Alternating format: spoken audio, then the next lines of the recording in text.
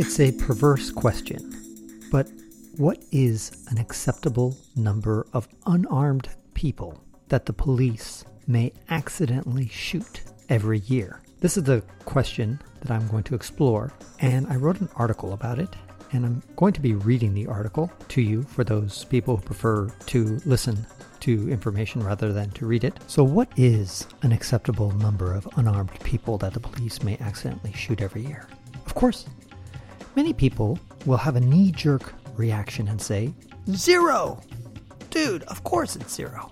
Now, if you answer that way, it's time to take a deep breath and relax. We're going to embark on a cold-hearted exercise that requires rationality, logic, and a heavy dose of realism.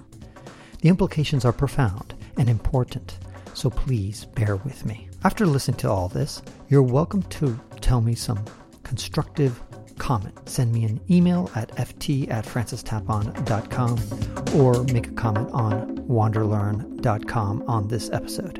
Include what you think is a reasonable number of annual unarmed deaths by the police and why. I will update this article as I get thoughtful and intelligent feedback.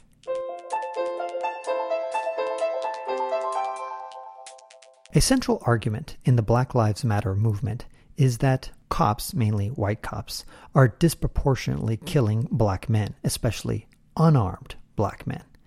It is Exhibit A on a long list of exhibits that prove systemic, structural, and institutional racism in America's police. This argument has been repeated so many times that it has become an axiom. Thus, questioning the Black Lives Matter thesis is tantamount to questioning whether our planet revolves around the sun. We will not question it. Instead, we will seek to quantify it. Metrics matter. Quantifying success and failure. Metrics allow us to objectively measure the size of a problem. Metrics also help us to measure our progress. Metrics also help us answer crucial questions, such as, when can we declare victory? When will we know that we've solved this crisis? In other words, when can we put down our signs, stop protesting, hug, give each other high fives, and scream, "Mission accomplished"? Declaring victory ought to be based on facts and evidence, not on a group's feelings or one man's opinion. Therefore, we must set reasonable benchmarks. We must quantify where we want to be. What does a fair and just world look like, numbers-wise? Assuming that the current number of police killings of blacks is disproportionately high, then what number would be disproportionately low? And what number would be tragic but understandable? To understand what I mean, consider other tragic numbers. Every year, hundreds of babies die in daycare centers. Thousands die in traffic accidents. And millions die of preventable diseases. Since society is not vigorously protesting all these deaths, one could conclude that these deaths, while sad, are understandable. Our society deems that all those preventable deaths are tragic but tolerable. Therefore, the aim of this podcast is to help you calculate 3 numbers regarding the number of United States police killings of unarmed victims. The first number you should calculate is one that is a shockingly high number that is worth protesting about. The second is an expected number that we can begrudgingly live with and accept. And third is a remarkably low number that's almost worth celebrating. Great. Now let's analyze the data. United States police kill way more people per capita than any other rich nation. In the list of 62 random countries, the United States is ranked slightly below the median in the per capita police-caused casualties. This is embarrassing. High-income countries outperform the United States handedly. It's humiliating that the DRC beats the USA. Why isn't America in the top 10? Why isn't it clump next to its rich allies instead of several poor and dysfunctional nations. Doesn't this prove that the U.S. police are excessively violent? Before we jump to that conclusion, we must consider two critical facts. Number one, America's gun-filled environment. The U.S. is the only country in the world that has more firearms than people. Indeed, it has 20% more guns than people. We have twice as many guns per capita than the next country on the list, which is Yemen. War-torn Yemen. That's right. We have twice as many guns per capita. We have 4 times more guns per capita than the next 2 major countries on the list, Serbia and Montenegro. We have approximately 10 times more firearms per capita than Somalia, Russia, Chile, Albania, as well as the homicide-happy Guatemala and El Salvador. We have approximately 100 times more firearms per capita than the Democratic Republic of Congo, Guinea-Bissau, Mali, Palestine, Tunisia, and Chad. And finally, we have, get this, nearly 1,000 times more guns per capita than South Korea. Knowing that, imagine you're a police officer patrolling a country that is literally overflowing with firearms. Now ask yourself, if you're a cop, would you be more nervous and quicker to reach for your gun than a cop in the Netherlands? Do you think it's statistically probable that police killings in the United States would be comparable to South Korea, which has 1,000 times fewer guns per capita? Would you expect and predict that if country A has 100 times more firearms per capita than country B, that they would both have the same levels of police shootings? Would we be shocked that the U.S. police kill far more people per capita than Sweden, which has a very low gun per capita rate? All right, think about those questions. Next, the second key point is that the United States is unusually murderous for a high-income country. Not only does the United States have far more guns per capita than anyone else, but it's also a remarkably murderous country when compared to other high-income countries. When you examine the intentional per capita homicide rate of 230 countries and territories, the United States is just below the median, which lines up with where it falls in the police shootings rate. Meanwhile, the homicide rate of other high-income countries is also much lower than the United States. In other words, the United States' ranking on the global homicide scale is roughly the same as where our ranking is with police shootings, which is slightly below the median. Meanwhile, high-income countries have always better rankings on both metrics. And if you plot the two statistics together, you get this graph that looks, well, you got to see the graph, but basically the United States is sitting out way out on a limb compared to any other OECD country, high-income country. Now, should we be surprised that our law enforcement officers end up killing criminals and suspects in their effort to stop the carnage, all these murders? And given all the firearms, should we be surprised that American cops are more likely to encounter an armed and dangerous suspect than a Japanese cop? There's a great video that I linked to. There's a lot of videos I put too, but one of them is this crazy video where this woman, female cop, makes a traffic stop in the night, and there's a Hispanic male, and she comes up and asks him for his ID and that kind of stuff. And just in like less than a second, the guy pulls out a gun and starts shooting at the cop. And somehow she dodges the bullet.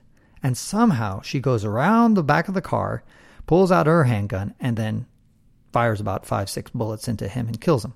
It's a stunning video. And I watched it so many times, and I just can't see how she could have seen him whip out that gun so fast. It happens in much less than a second. And how she somehow managed to not only dodge the bullet, but then managed to kill him. Crazy.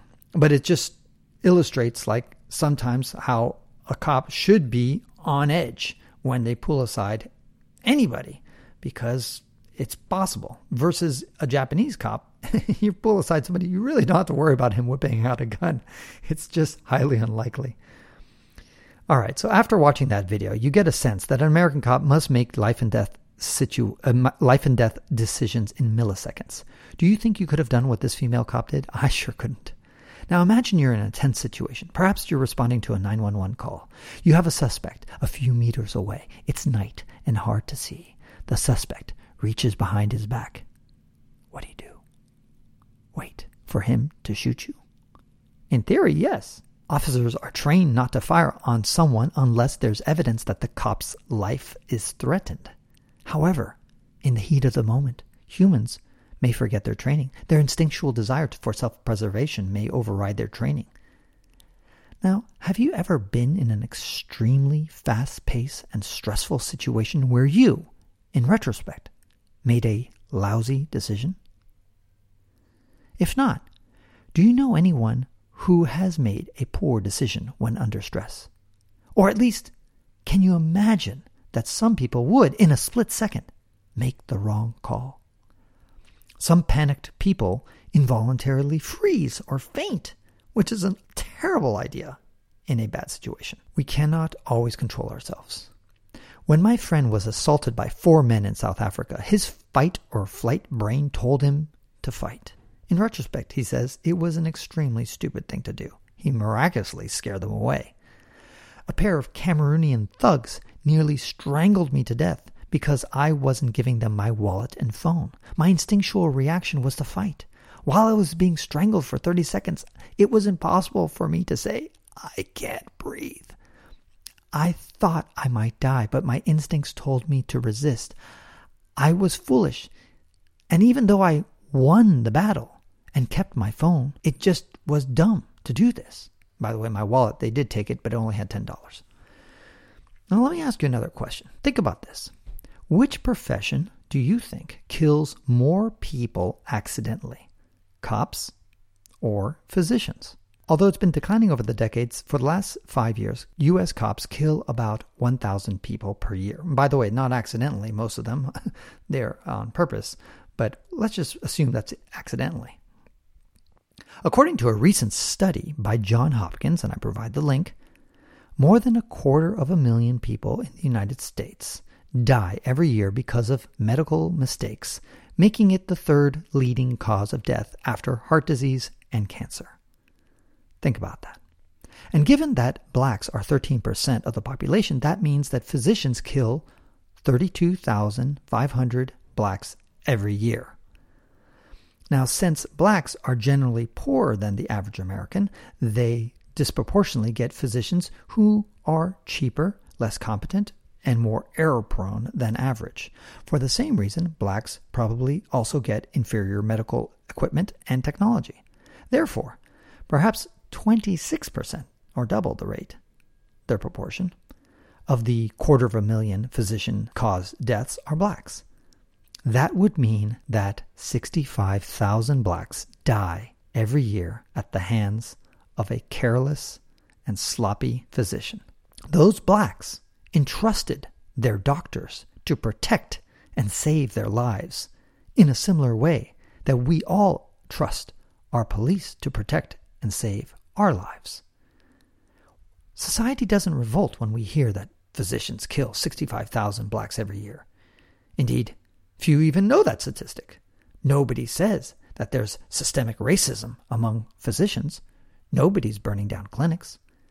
When a physician enters an operating room, it's unlikely that he is planning to kill his patient. It's also doubtful that when a cop pulls someone over, that he plans to kill him. And besides, it's a bad analogy because patients enter operating rooms naked, sedated, and unarmed. Police often deal with hostile, belligerent, and armed suspects. Metrics matter. We ought to celebrate if physicians only kill 50,000 people in a year, because that would be an amazingly good year on a relative scale since they consistently kill 250,000 without society flooding the streets. But physicians aren't trying to kill blacks, you scream. Those are mistakes, malpractice, accidents. When the police kill, it's murder. All right, Calm down. Calm down. Let's analyze this morbid topic. The psychopaths among us. Neil deGrasse Tyson told Coleman Hughes that it's possible to screen police applicants so well that we'll get rid of all the bad apples. Hughes disagreed, and here's why Hughes is unfortunately right.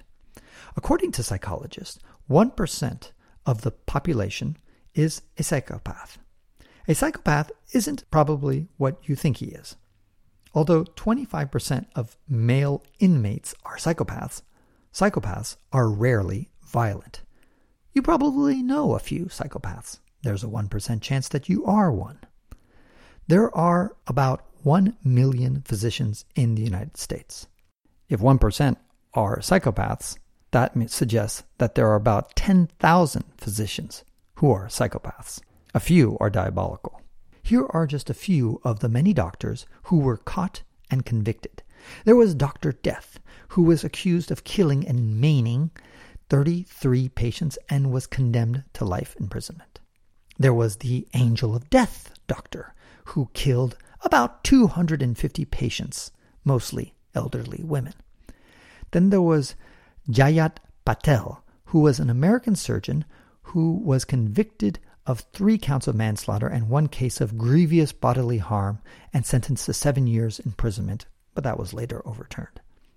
Michael Swango was a physician who admitted killing 4 of his patients, but some believe that he killed as many as 60 patients. He is serving 4 consecutive life sentences. Dr. John Boken Adams had more than 160 of his patients die of suspicious causes, and 132 of those had put Dr. Adams in their wills before passing away. Like a police officer whose wrist gets slapped and continues working, Dr. Adams had his license stripped and then later reinstated. And although she's not a physician, this news just broke in July 2020, there was a nursing assistant who murdered 7 military veterans. Now imagine if 1 cop had systematically killed as many people as just 1 of these murderous doctors. Boy, would you hear about it. Did we condemn all doctors when we learned about the callous way these evil doctors murdered people whom they were supposed to protect and serve? Of course not. Should we conclude that there's systemic racism in our healthcare system that is killing black bodies? Why aren't people torching hospitals and beating physicians? Nobody is chanting, abolish hospitals, defund medical care. We know it's wrong to condemn an entire profession because a few quote-unquote professionals were immoral or exercised horrible judgment. And why do we know that? It's because we've done a simple mental calculus. We know that in a large sample size, there's a statistical certainty that there will be some who will be crazy, cruel, incompetent, or immoral. The police universally condemned Derek Chauvin's killing of George Floyd, just as physicians universally condemned Dr. Death.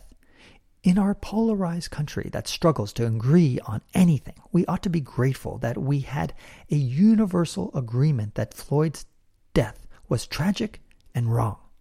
If you're skeptical about psychopathic physicians, answer the following question. Can you imagine that among the 1 million U.S. physicians, that just 1 in 1,000 of those physicians is an extreme racist? If so, that's 1,000 racist physicians who have opportunities to, quote-unquote, accidentally, wink, wink, kill blacks. Given that physicians kill 250,000 people each year, isn't it plausible that 1 in 10,000 of those deaths was not an accident? That's 250 murders every year. That's about 1 murder every day. And if we stick to our 26% number above, that means that diabolical, racist physicians murder 65 blacks per year, or about 1 per week. Now we can debate about the number of psychopaths or the number of white supremacists among the 1 million physicians, but we know it's not 0. There will always be bad apples among a large sample size. With 250,000 annual deaths, there's a high chance that some of those were murders that were covered up with malpractice insurance claims. Okay, now back to the cops.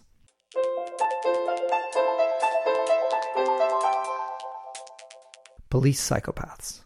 There are 800,000 police officers in the United States. Since 1% of our population is a psychopath, we can assume that there are 8,000 police officers who are psychopaths. In fact, it's probably higher than that. According to Dutton, the police is number 7 on a list of careers with the highest numbers of psychopaths. Thus, we could have 20,000 psychopathic police officers on our streets. However, let's be conservative and assume it's only 8,000. Although few psychopaths are violent, handing them a gun is probably unwise. CEOs are far more likely than police officers to be psychopaths, but they do not go to work with a pistol on their hip. American CEOs are the highest paid people around. They are heavily scrutinized by their board of directors, investors, and employees. Before they are hired, the board of directors will dig up as much dirt as they can about the CEO candidate. They will probe everything they can because they're about to pay that guy millions of dollars and entrust him with an enormous corporation. And yet, despite all that intense pre-hiring scrutiny and a battery of tests, 21% of CEOs are psychopaths. Okay, now imagine how the hiring process of a cop differs from that of a Fortune 500 CEO. Do you really think the government is going to delve that deeply into a potential cop's psyche? Do you think the police leadership will be better at catching psychopaths than an army of highly paid and trained people who are analyzing the next possible leader of Ford? But just to be stupidly optimistic, let's assume that we institute an insanely good screening process that is superior to the expensive and time-consuming CEO screening process. And as a result, we manage to weed out 90% of the psychos from the police force. Guess what? That still leaves us with 800 armed psychopaths patrolling the streets. Here's another problem. People change. Being a cop can be stressful and cause PTSD.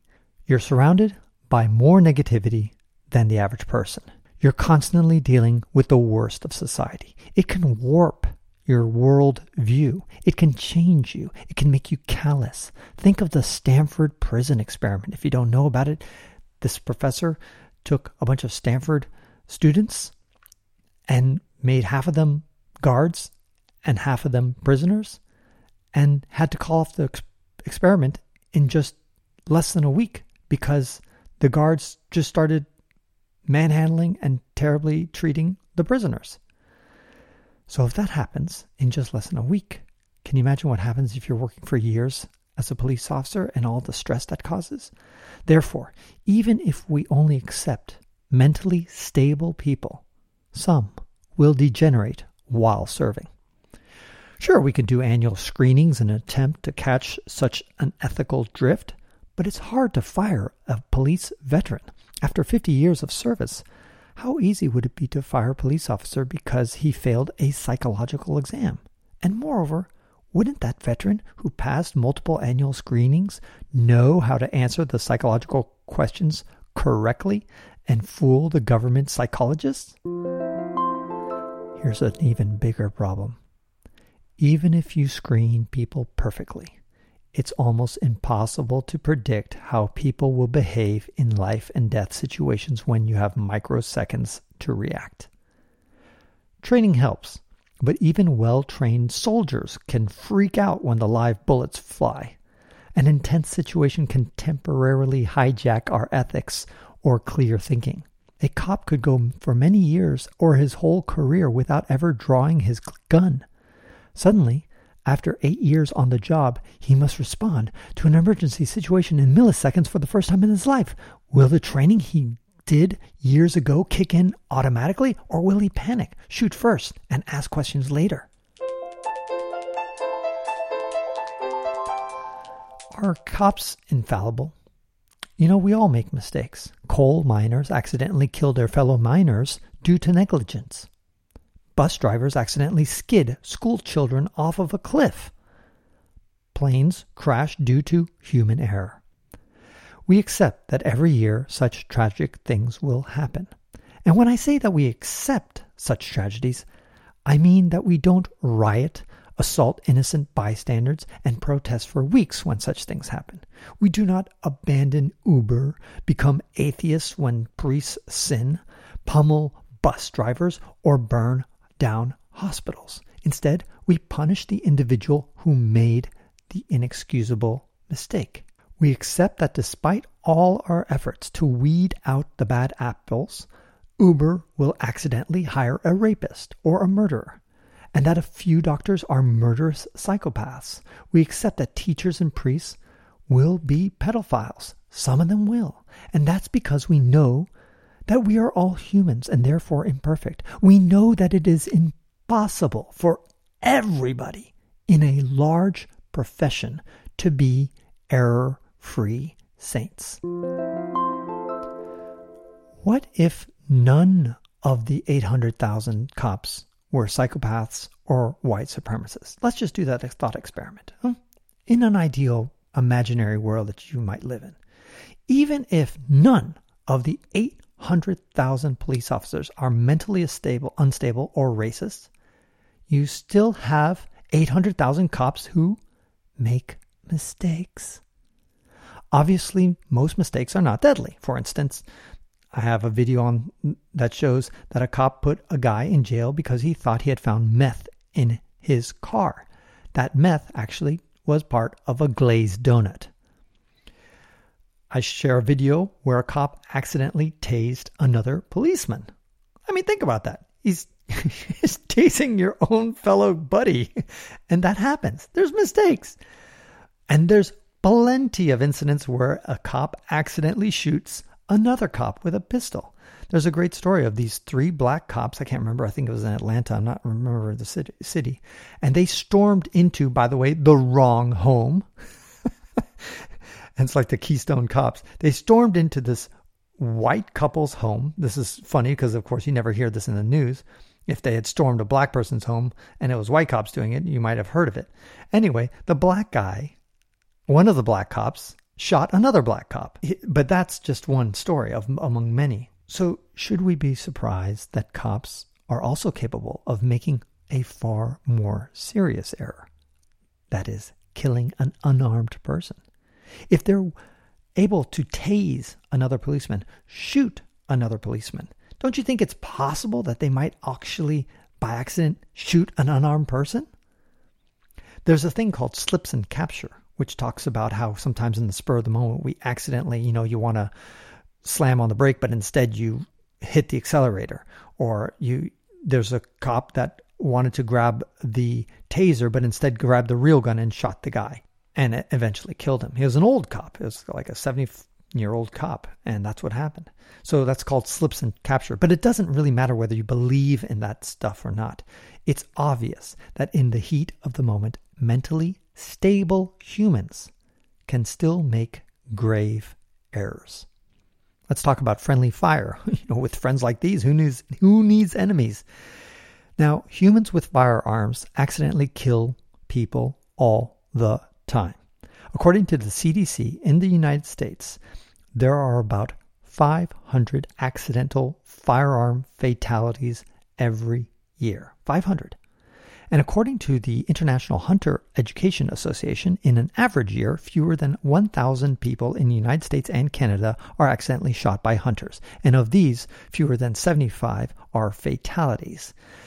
Since the United States is about 10 times bigger than Canada and probably has 10 times more hunters, and of course Canadians have better aim, it's safe to assume that every year about 65 American hunters accidentally kill a fellow hunting buddy.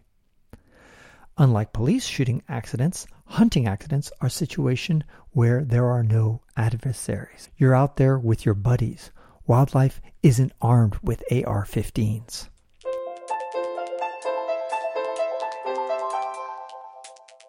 In the military, up to 23% of all battle deaths are friendly fire incidents.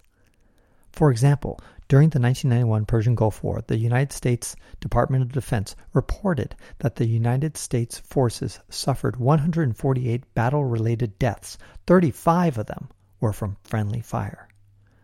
Nearly a quarter of all the deaths were from United States forces accidentally killing a fellow soldier. Think about that. Shooting a fellow soldier is like shooting your own brother. It's one of the worst tragedies of war. But friendly fire tragedies happen all the time. Why? Because we are human beings. We are imperfect. If enough people play with deadly toys, people will get hurt. It is a mathematical certainty. Moreover, in the heat of battle or any fast-paced emotional situation, humans are even more likely to make grave mistakes. And my favorite example is an police officer, who accidentally shot another undercover police officer whom they had been working with for 2 years. Get this, 9 times. That's right. In the heat of the moment, the boss did not realize that he was shooting 9 bullets into his fellow employee. Now, these guys aren't strangers. They knew each other. Not only had they worked together for 2 years, they had gone on 20 drug sting operations together. They probably ate many donuts together. And not only that, but they were at point blank range in broad daylight, so they could easily see each other. They're practically just like a meter or two from each other. And yet, the boss still pumped his fellow employee, not with 1 bullet or 2 bullets, but 9 bullets. Check out the disturbing video. You'll see the cop shoot Jacob 9 times, and then the cop who shoots him says, "Oh shit, that was Jacob. Are you okay? I'm sorry, man. I didn't know it was you. Come here, Jacob. Jacob's been shot. I thought you were the bad guy." He says all this while he's sobbing. Watch the video. It's on my website. Are you beginning to understand just how error-prone and dangerous policing is in the United States? If armed people accidentally shoot their best buddies, either in hunting accidents, police accidents, firearm accidents, should we be surprised that our police might accidentally kill an unarmed criminal suspect?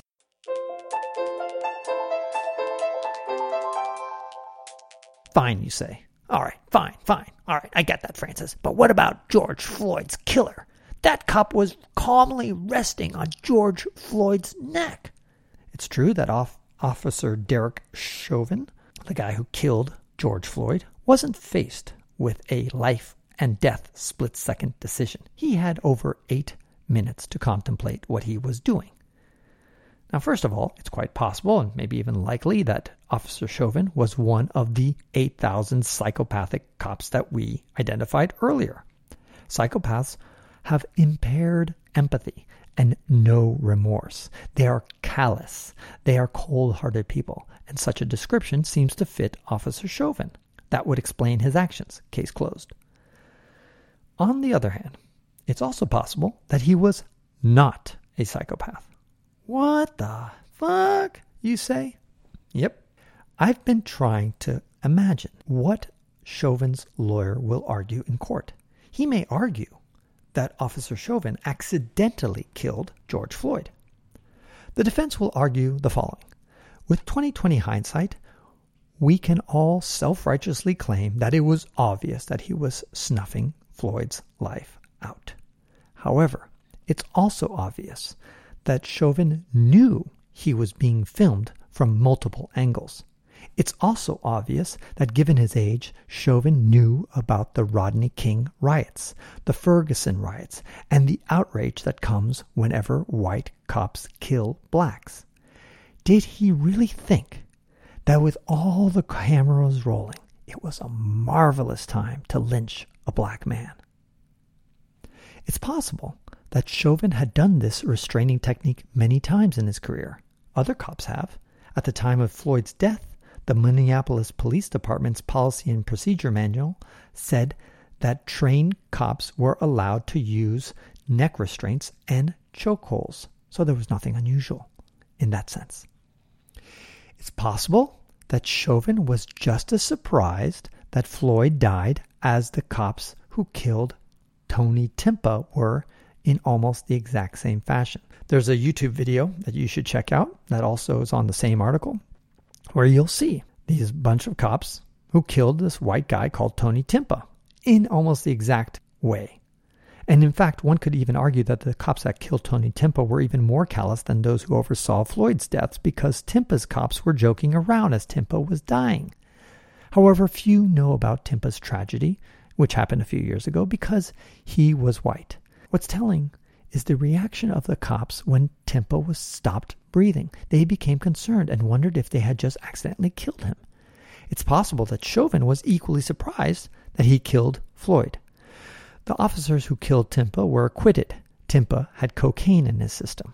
Meanwhile, Floyd had fentanyl, methamphetamine, and cannabinoids in his system when he died. Perhaps that cocktail of drugs made Floyd have a heart attack, which is what the county medical examiner's controversial autopsy concluded. Listen, frankly, I don't know if Chauvin murdered Floyd on camera on purpose or by accident, and nor do I know if he was a psychopath or a racist. That's for the courts and the jury to decide. I'm not defending Chauvin. I'm simply imagining how Chauvin's defense team will explain Floyd's horrendous death. This is my point, is that somewhere along the line, someone made an unforgivable error. Either a police chief accidentally hired and for 20 years kept on the payroll a murderous psychopath, or Chauvin accidentally killed a man. And my other point is that, statistically speaking, such a barbaric event is guaranteed to happen. Now let's go into the numbers. 3 billion annual police interactions. The Wall Street Journal estimated that there's 375 million annual contacts that police officers have with civilians, unquote. It's unclear how they calculated that 375 million annual contacts figure, but I think it could be an underestimation. I suspect contact means documented contact, where a cop logs an official incident. However, I've often asked cops questions on the street, and I doubt that they logged my encounter down. But it was an interaction with the public. Every single day, 800,000 cops are interacting with the public. Let's assume 10 interactions per day. Traffic stops, chatting, responding to non-emergencies and emergencies. Well, add that all up, that's 8 million interactions per day. That's 3 billion interactions per year. If there's a 1 in a million chance of something going terribly wrong, then that means 3,000 things a year will go terribly wrong. That's 8 times per day. If we accept the Wall Street Journal's 375 million figure, then that means a 1 in a million tragedy would happen about every single day. You can adjust the numbers, but the point is clear. In any given year, many tragic, heartbreaking events will happen. To expect perfection is utterly unrealistic. 6 Sigma Robo-Cops.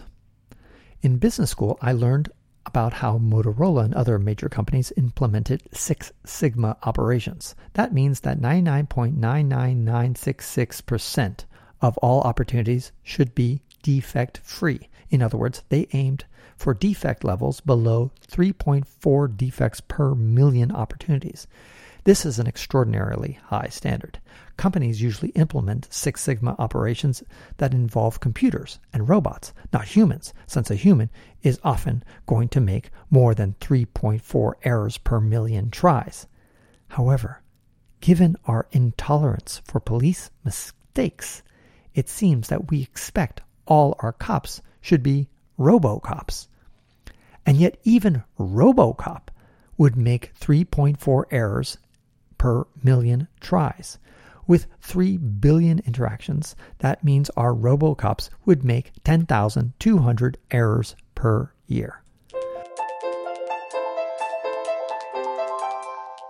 Once you begin to consider the number of firearms that the United States has, the unusually high murder rate, the 20,000 psychopaths in our police, and the statistical possibility that armed humans will make grave mistakes in high-pressure situations, then what's remarkable isn't that cops kill 1,000 people per year, but that they only kill 1,000 people per year. More importantly, 96.7% of the 1,000 people that the police kill are armed and dangerous. As Heather McDonald wrote, quote, "But in light of the number of arrests that police officers make every year, around 11 million, and the number of deadly weapons attacks on officers, 27 a day in just 2/3 of the nation's police departments, it is not clear that 1,000 civilian deaths, the vast majority occurring in the face of potentially deadly attack, show a law enforcement profession that is out of control." Unquote. None of this is meant to suggest that the police don't unjustly harass and target blacks. Without a doubt, it's hard to be black in America, especially if you're black and poor. Blacks deal with daily frustrations and injustices that are exhausting and humiliating. I wish I could wave a wand and make all blacks be a cop for 1 year, and cops be black for 1 year. At the end of that year, both blacks and cops would say, "Oh, I get it now. I totally get it. Oh, man. God, that's right."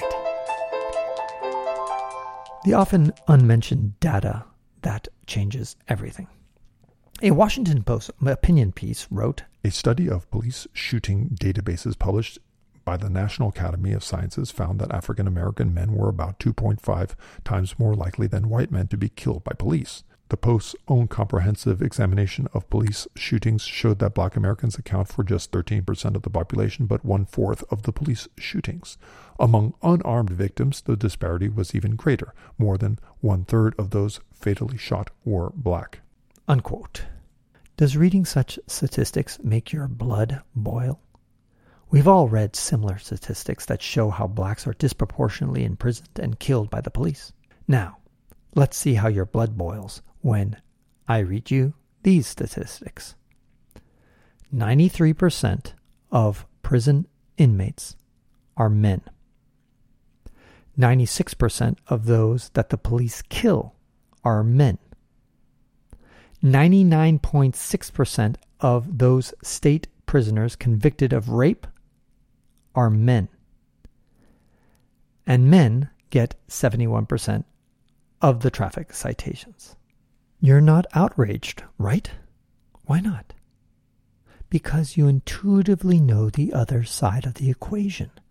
Compared to women, testosterone-driven men are far more likely to drive recklessly, murder, rape, and commit violent crimes. You don't know the exact numbers, but you don't jump to the conclusion that there's systemic sexism in the police and justice system because the numbers are skewed against men. The same logic ought to apply when we evaluate police shootings. We must consider the black crime rate before we jump to the conclusion that lynch squads are targeting blacks. Blacks, who are 13% of the population, commit about half the homicides, violent crimes, and burglaries, are 7 times more likely than whites to commit homicide.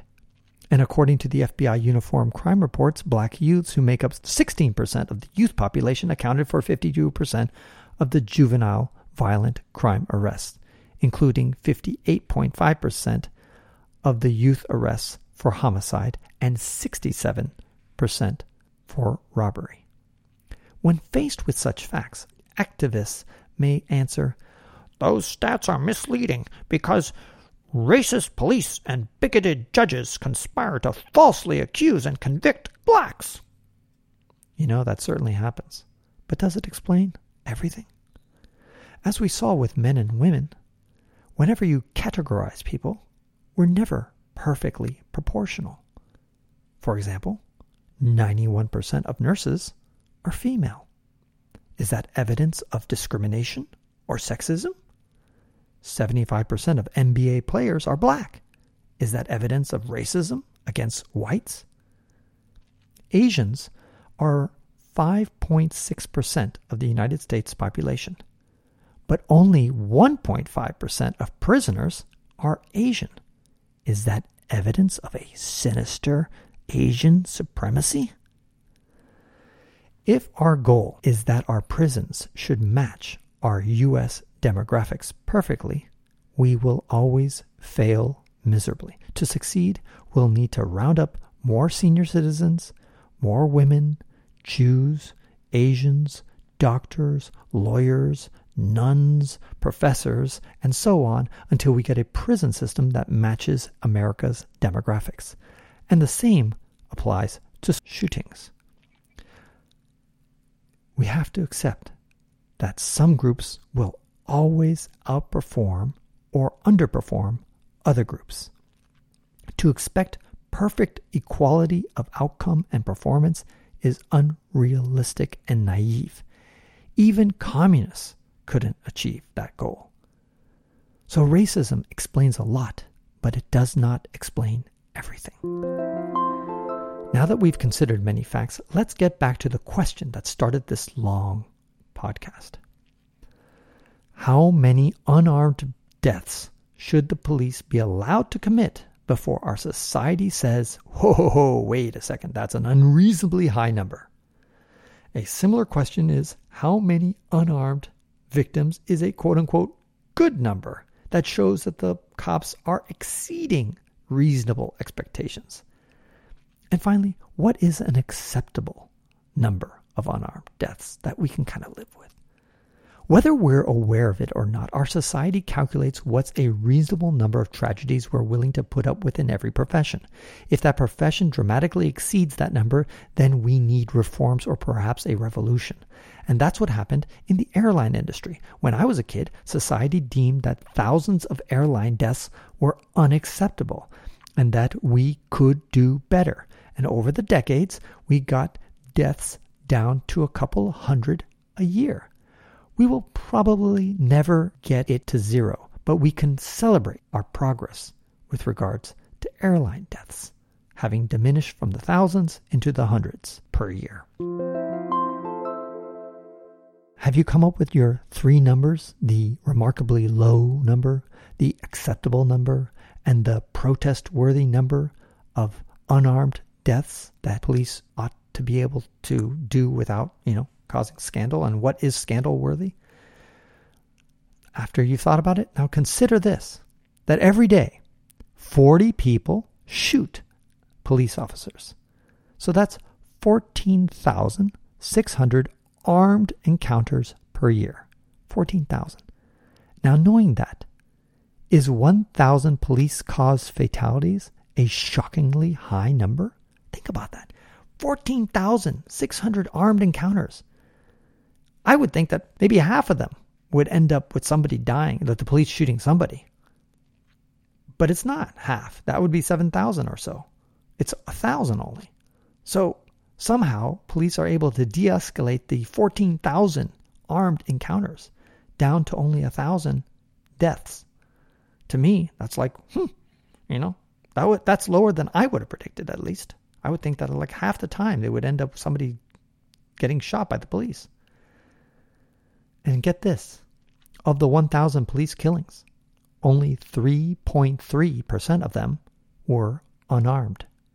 In other words, nearly twice as many United States hunters accidentally shoot their hunting buddies as the United States police accidentally shoot unarmed suspects. Remember that wildlife hunters are not confronting hostile and belligerent foes. Next question. How many blacks do the police kill every year? Now, among the 1,000 police killings, let's see how the Wall Street Journal summarizes the Washington Post data. Quote, in 2019, police officers fatally shot 1,004 people, most of whom were armed and otherwise dangerous. African Americans were about a quarter of those killed by cops last year, and a ratio that has remained stable since 2015 when the record keeping began. That share of black victims is less than what the black crime rate would predict, since black shooting victims are a function of how often police encounter armed and violent suspects. In 2018, the last year that such data has been published, African Americans made up 53% of known homicide offenders in the United States and commit about 60% of the robberies, even though they are 13% of the population. Unquote. In other words, you might expect that the group that commits half the homicides would represent about half the police killings, right? But they only represent a quarter. Does that make you wonder whether that's evidence that maybe the police are not trying to systematically target black people if they're actually underrepresented compared to their homicide rate? Okay, now the next question. How many unarmed blacks do the police kill? First of all, let's define unarmed. The Washington Post, which tracks nationwide police killings better than the federal government, defines unarmed rather loosely. The Washington Post considers the following suspects, quote-unquote, unarmed. There was a suspect in New Jersey who had a loaded handgun in his car during a police chase. He's unarmed. Suspects who grabbed an officer's gun are considered unarmed. A suspect who fled from a car stop with a loaded semi-automatic pistol in their vehicle, unarmed. So that's how they define unarmed. Now, originally, the Washington Post reported that in 2019, the United States police killed only 9 unarmed blacks. And now, realizing that some would find that number rather underwhelming, the Post scrambled to boost the numbers retroactively. Quote, after the tally of 9 unarmed victims was reported in certain news outlets last week, the Washington Post reclassified over a dozen of its armed victims of police shootings as unarmed. This reclassification occurred 6 months after the Post had already closed its 2019 database. The reclassification was not done on the basis of any new information. It was undoubtedly done to get the black victim numbers up. The Post is now showing 15 unarmed black victims in 2019. Now, to put those 15 tragic unarmed black fatalities in 2019 in perspective, they represent 3% of the 500 accidental firearm fatalities per year. They represent, get this, 0.2% of all black homicide victims. And they also represent a 60% reduction of the unarmed black victims in 2015, when the police had killed 38 unarmed blacks. By the way, I really dislike Trump. I don't want to see him reelected. I didn't vote for him the first time around. And so I'm not trying to make a political point here, but 2015, that was under Obama. 38 unarmed blacks killed. Under Mr. Terrible Trump, it reduced down to 60% down. So from 38 unarmed blacks under Obama killed in a year, 2015, down to only 15 in 2019 under Trump. Now, I'm not blaming Obama. I'm not giving credit to Trump because I don't think the United States president has that much control or say about how many blacks, unarmed blacks, are killed. That's a very local issue. And I don't think the arm of the president reaches that deeply into the nation and controls the action that's going on the street. Even if they wanted to, it's hard to control that. But it is just a point worth making. People who think that things are gotten worse, no, they've actually gotten better. 60% in reduction is quite a remarkable decline. Now, by the way, I think that 2020 will probably go up because of all the violence that has been going on in 2020 compared to 2019. Okay, here's another noteworthy statistic. A 2015 Justice Department analysis of the Philadelphia Police Department found that, I'm quoting by the way, white officers were less likely than black or Hispanic officers to shoot unarmed black suspects. Unquote. Admittedly, this is just one, albeit a big police department in the United States. We need more data. But let's not ignore the little data that we have. It's fascinating that the Justice Department, impartial, looks at it and says, white officers are less likely than black or Hispanic to shoot an unarmed black suspect. And here's one other thing. A black Harvard economist called Roland Fryer carefully researched the 1,000 police killings, and he admitted that he was surprised to discover that there was zero evidence of racial bias in police shootings. I linked to his report.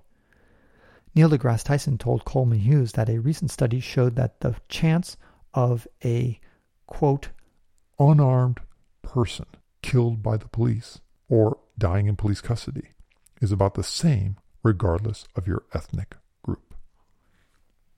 And Coleman Hughes agreed, who's also black, by the way.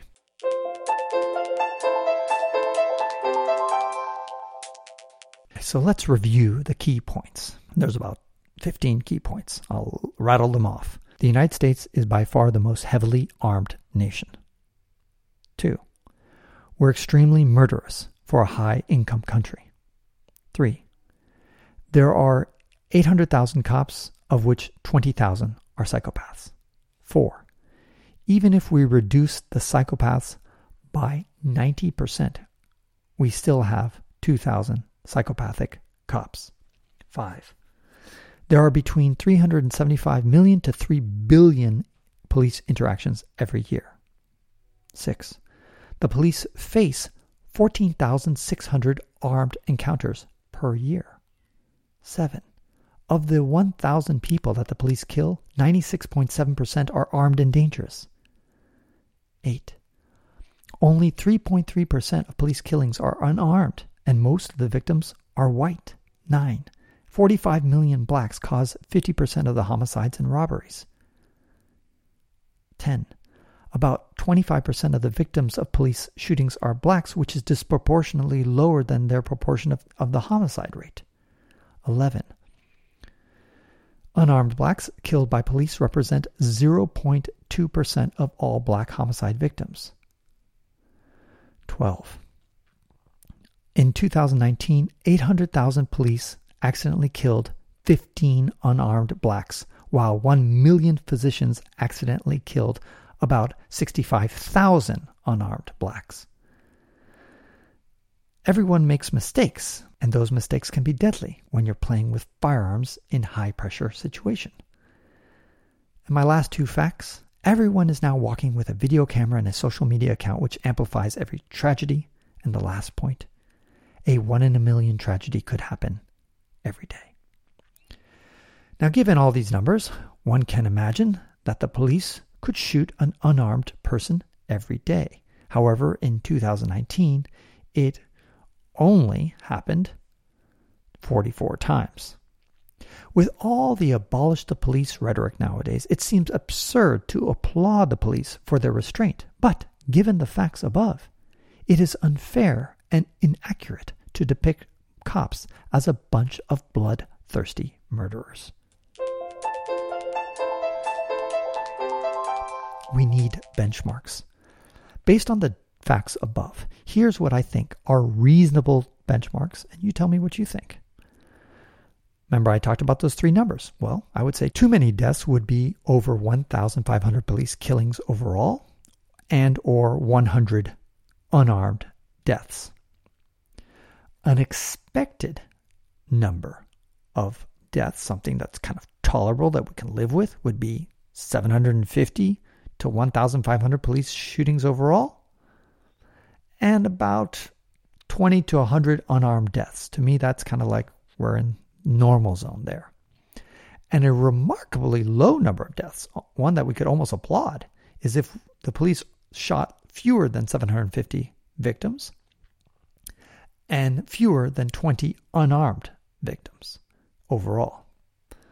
we must also have a benchmark for the percentage of those police killings who are black. For example, if 10% of the airline passengers are black, then we should expect that about 5 to 15% of airline fatalities would be black. Any number that deviated much more than that would spark an investigation. With police killings, we could use the homicide rate as a proxy for violent crime. Therefore, if blacks cause 50% of the homicides, then it should not surprise us if 40 to 60% of the police killings are blacks. Currently, it's about 25%, so we're below the expected percentage, which is good news for blacks, but bad news for whites. I'm not saying that my proposed benchmarks are right. I'm simply encouraging everyone, especially the leaders of the Black Lives Movement, to think reasonably and logically about this issue and come up with realistic benchmarks. We effectively do this with every profession. We, quote-unquote, accept deaths in every profession. And the police should be no exception. Benchmarks would change if our firearm ownership and homicide rates were to dramatically fall or rise. For instance, if blacks commit only 10% of the murders, then we should expect that they would be 5 to 15% of those killed by the police. Or if our gun ownership and murder rates collapse to match Germany's rates, then we would expect our per capita police killings to be plus or minus 20% of Germany's rate.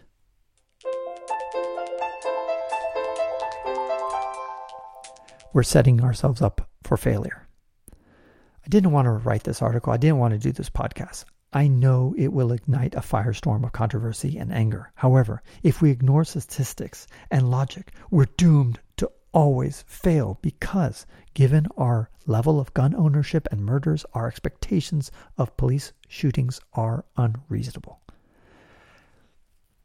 Get this through your head. Unless 80% of our firearms vanish and our homicide rate, especially our black homicide rate, drops by 80%, unless that happens, then there's no hope of getting the 15 police shootings of unarmed black men down to zero. In 2015, it was nearly 3 times that number, and we could easily revisit those levels in the 2020s.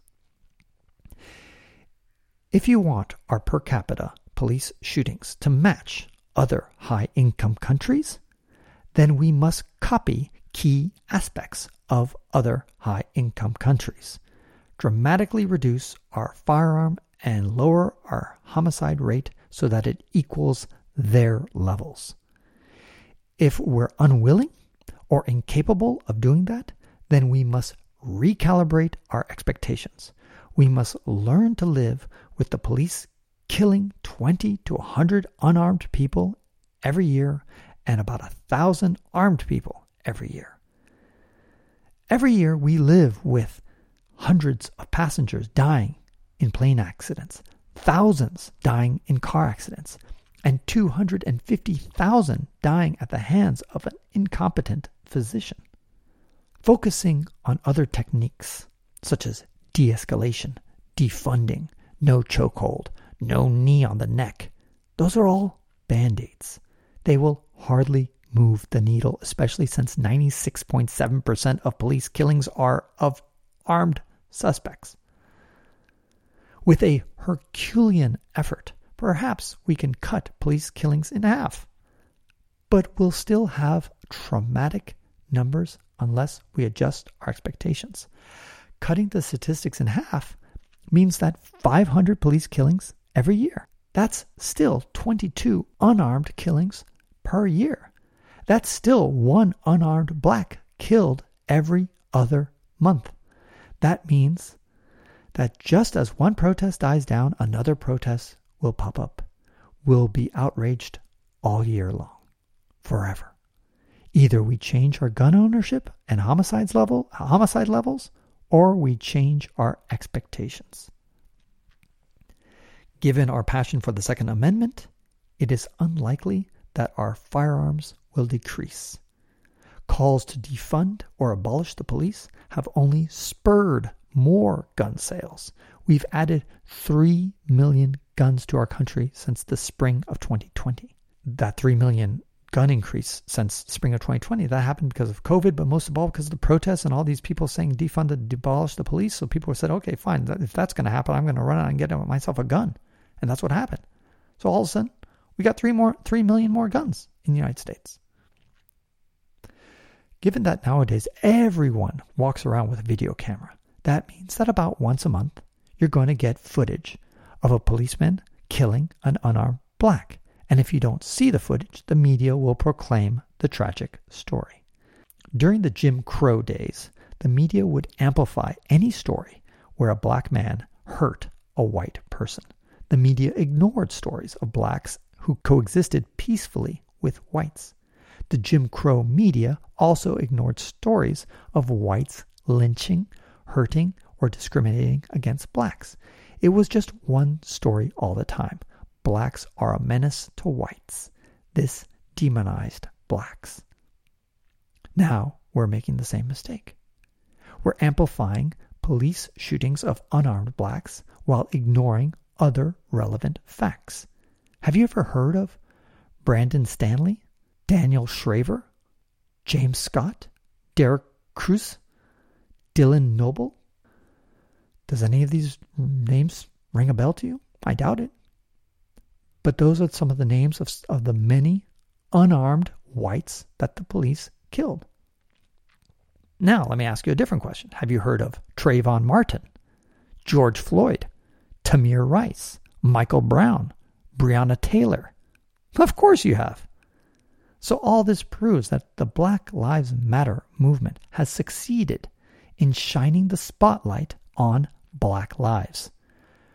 2/3 of Americans support Black Lives Matter.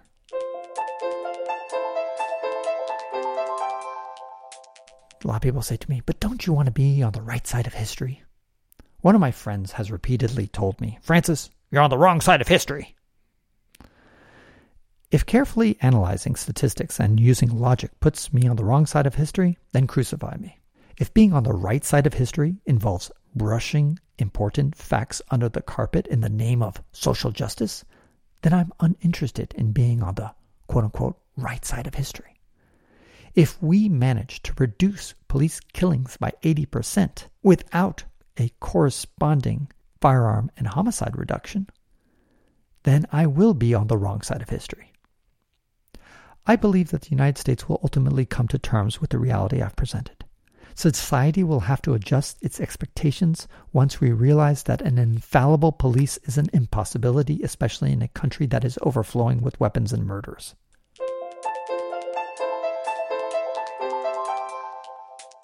But you're tone deaf. A few people hurl the 21st century insult of being tone deaf at me. This suggests that I'm being callous, insensitive, and unempathetic to the plight of blacks. On the contrary, each time a white police officer kills an unarmed black, our nation, and even the world, suffers intense trauma. Like any sensitive person, I want that trauma to stop.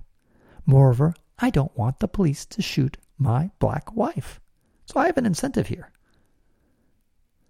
However, what if, after running the numbers, it becomes obvious that it's extremely unlikely for the trauma to stop by simply defunding, abolishing, or retraining the police?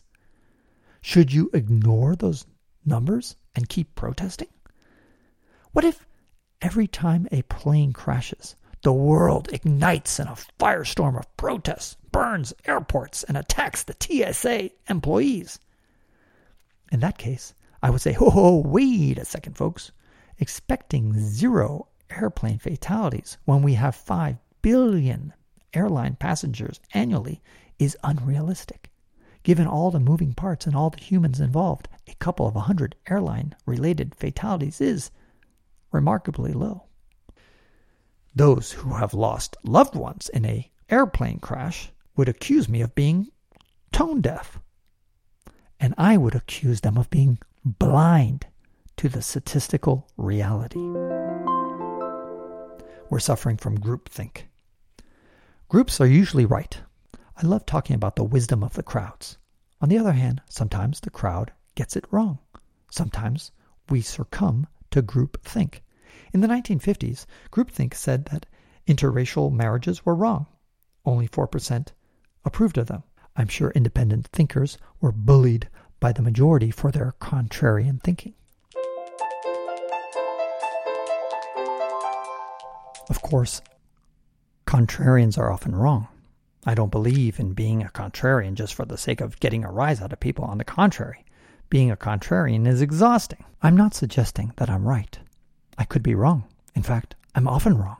So if you think I'm wrong, I welcome your intelligent criticism. Just be aware that I am not swayed by tragic stories or sincere feelings. I demand evidence, logic, statistics, careful analysis. Call me a cold, heartless asshole, but I prefer being realistic and fair, even if the answer is counterintuitive and politically incorrect.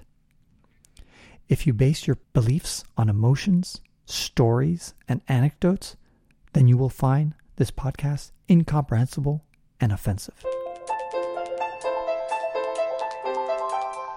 I wrote this article and recorded this podcast a couple of months after George Floyd died. I wrote it because I'll need to share this article and this podcast throughout the 2020s because it is a statistical certainty that there will be more George Floyds, more Trayvon Martins, more Ahmaud Arbery's, just like I know there will be more airline accidents, more malpractice deaths, and more daycare deaths. Sadly, I'll have to keep sharing this article until we either adjust our expectations or we adjust our gun ownership and murder rates. People are horrible at math. We're emotional creatures. We are more easily swayed by rousing stories than dry numbers. We exhibit an awful understanding of statistics when we get nervous about boarding an airplane, but calm when we enter a car. After September 11th, we became hysterically concerned about terrorism. Thanks to groupthink, we spent trillions of dollars and killed hundreds of thousands of people half a world away because 3,000 Americans tragically died. Even 15 years after 9/11, terrorism was America's second greatest fear, which was completely delusional. From 2008 to 2015, the annual chance of dying in a terrorist attack on U.S. soil was 1 in 30 million. Now groupthink is twisting reality again. In 2019, we amplified the 15 unarmed blacks that the police killed while ignoring the 29 unarmed whites who were killed. As a result, we've managed to traumatize blacks so badly that they're more likely to resist the police because we've convinced them that they will get lynched. Resistance escalates a benign situation and increases the risk of another heartbreaking story to hit the news. Even megastars like LeBron James, who live in mansions with tight security, are caught up with the mass hysteria. He tweeted about being afraid to walk outside because he might get shot or killed. The reality is that an unarmed black in the United States has a 1 in 3 million chance of being killed by the police. That means a black is twice as likely to be killed by a wild animal in any given year. So how can we reduce black deaths? If someone ordered you to dramatically reduce the number of black killings, would you focus most of your effort on police killings? No, that's not where the low-hanging fruit lies. Every year, about 7,500 blacks are murdered. Therefore, even if we miraculously eliminated all unarmed police shootings, 99.8% of black homicide victims would remain. It's depressing that blacks die of homicide at 8 times the rate of whites and Hispanics combined. Black Lives Matter focuses on police killings, blacks, but if they want any hope of lowering that number, they will need to focus on the elephant in the room, blacks killing blacks. 90% of the blacks who are killed by other blacks. According to comments submitted to the Committee on the Judiciary of the United States House of Representatives in response to the oversight hearing of policing practices and law enforcement accountability, quote, blacks between the ages of 10 and 43 die of homicide at 13 times the rate of whites, according to the CDC. In New York City, blacks make up 73% of all shooting victims, even though they are 23% of the city's population. In Chicago in 2016, there was 4,300 shooting victims, and almost all of them were black. So you might be wondering, am I trying to say that systemic racism is a myth? No, that's not what I'm saying. Roland Fryer, the guy we mentioned earlier, revealed that police were 50% more likely to rough up blacks and Hispanics compared to whites. And here are a few more points from the Washington Post that show evidence of systemic racism. And I linked to all these things. There's a study of nearly 100 million traffic stops by police departments nationwide found that black drivers were more likely to be pulled over than white drivers. African Americans are far more likely to be arrested for petty crimes. A 2018 study exposed, quote, profound racial disparity in the misdemeanor arrest rate for most, but not all, offense types, unquote. The black arrest rate was at least twice as high as that for whites for disorderly conduct, drug possession, simple assault, theft, vagrancy, and vandalism. A 2020 study of marijuana possession arrests by the American Civil Liberties Union concluded that even in an era of legalization and decriminalization, there were, quote, stark racial disparities, unquote, in possession arrests, with a black person more than 3.5 times more likely to be arrested for possession than a white person, even though rates of usage are similar. The disparities exist, quote, across the country, in every state, in counties large and small, urban and rural, wealthy and poor, and with large and small black populations, unquote. There is evidence that blacks are historically prosecuted more harshly for the same crimes as whites. There is evidence that sentencing for killing blacks is usually less harsh than it is for killing whites. There's evidence of redlining and various other types of discrimination. I also link to an exhaustive list showing evidence of police bias. At the bottom of that list, you'll see some contrarian cases that show no bias, but the list indicating bias is much longer than the list that shows no bias. Therefore, there's ample evidence that indicates that the police have plenty of room for improvement.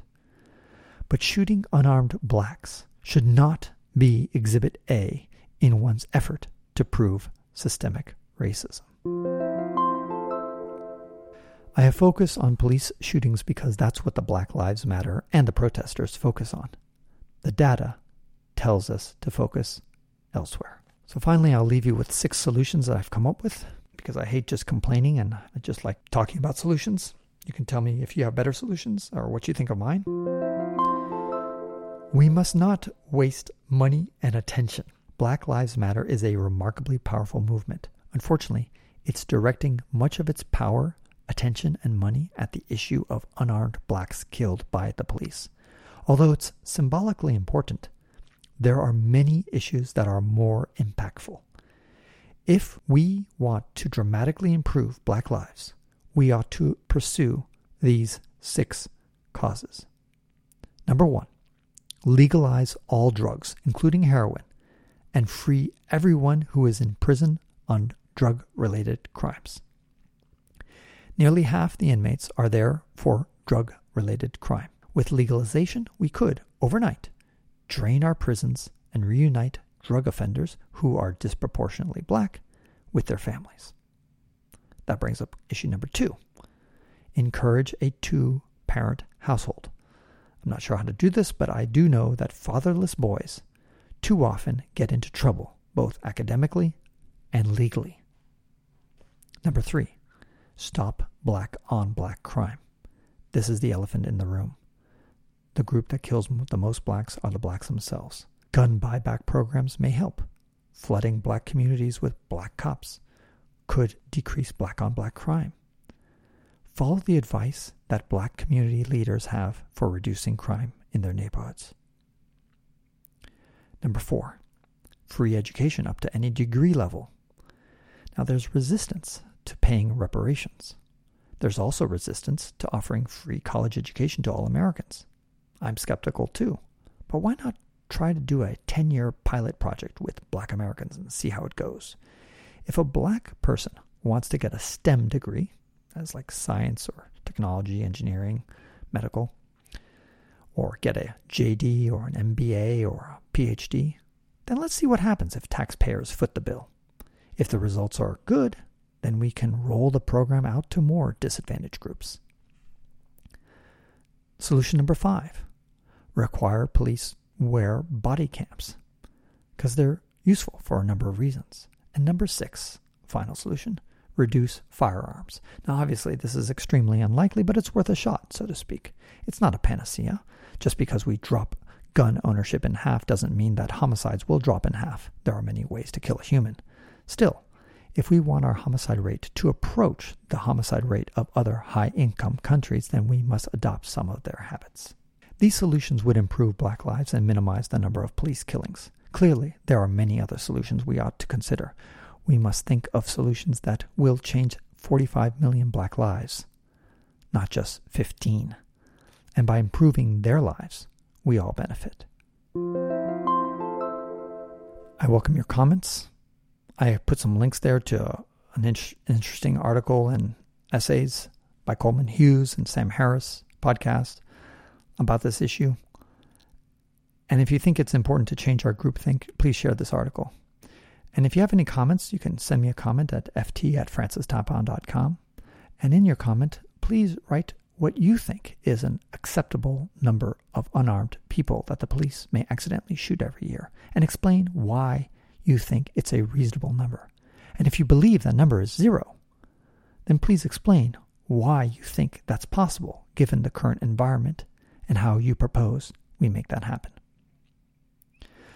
I hope this has been helpful, enlightening, thought-provoking, useful in some way or another.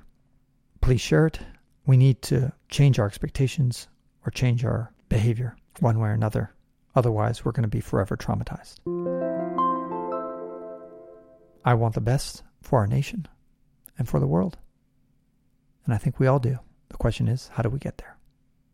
This is Francis Tapon, encouraging you to wander and learn. And that concludes this episode of the Wander Learn podcast, where we explore travel, technology, and transformation. If you'd like to see the show notes with links to what we talked about, or if you'd like to comment on the show, or if you'd like to ask me a question, then go to wanderlearn.com and click on this episode. If you'd like to connect with me, just remember ftapon. That's my first initial and my last name. ftapon is the username I use on all social media. You can also get to my website by going to ftapon.com. And here's one last reason to remember ftapon. If you like what I do and would like to get rewarded for supporting my projects, then go to patreon.com/ftapon. That's where you can pick up some remarkable rewards for as little as $2 a month. And now for 5 quick favors. Number 1, subscribe to the Wander Learn podcast. 2, download it. 3, share it. 4, review it somewhere. And 5, sign up for my newsletter at wanderlearn.com. Our theme music was composed by Eric Stratman. This is Francis Tapon, encouraging you to wander and learn.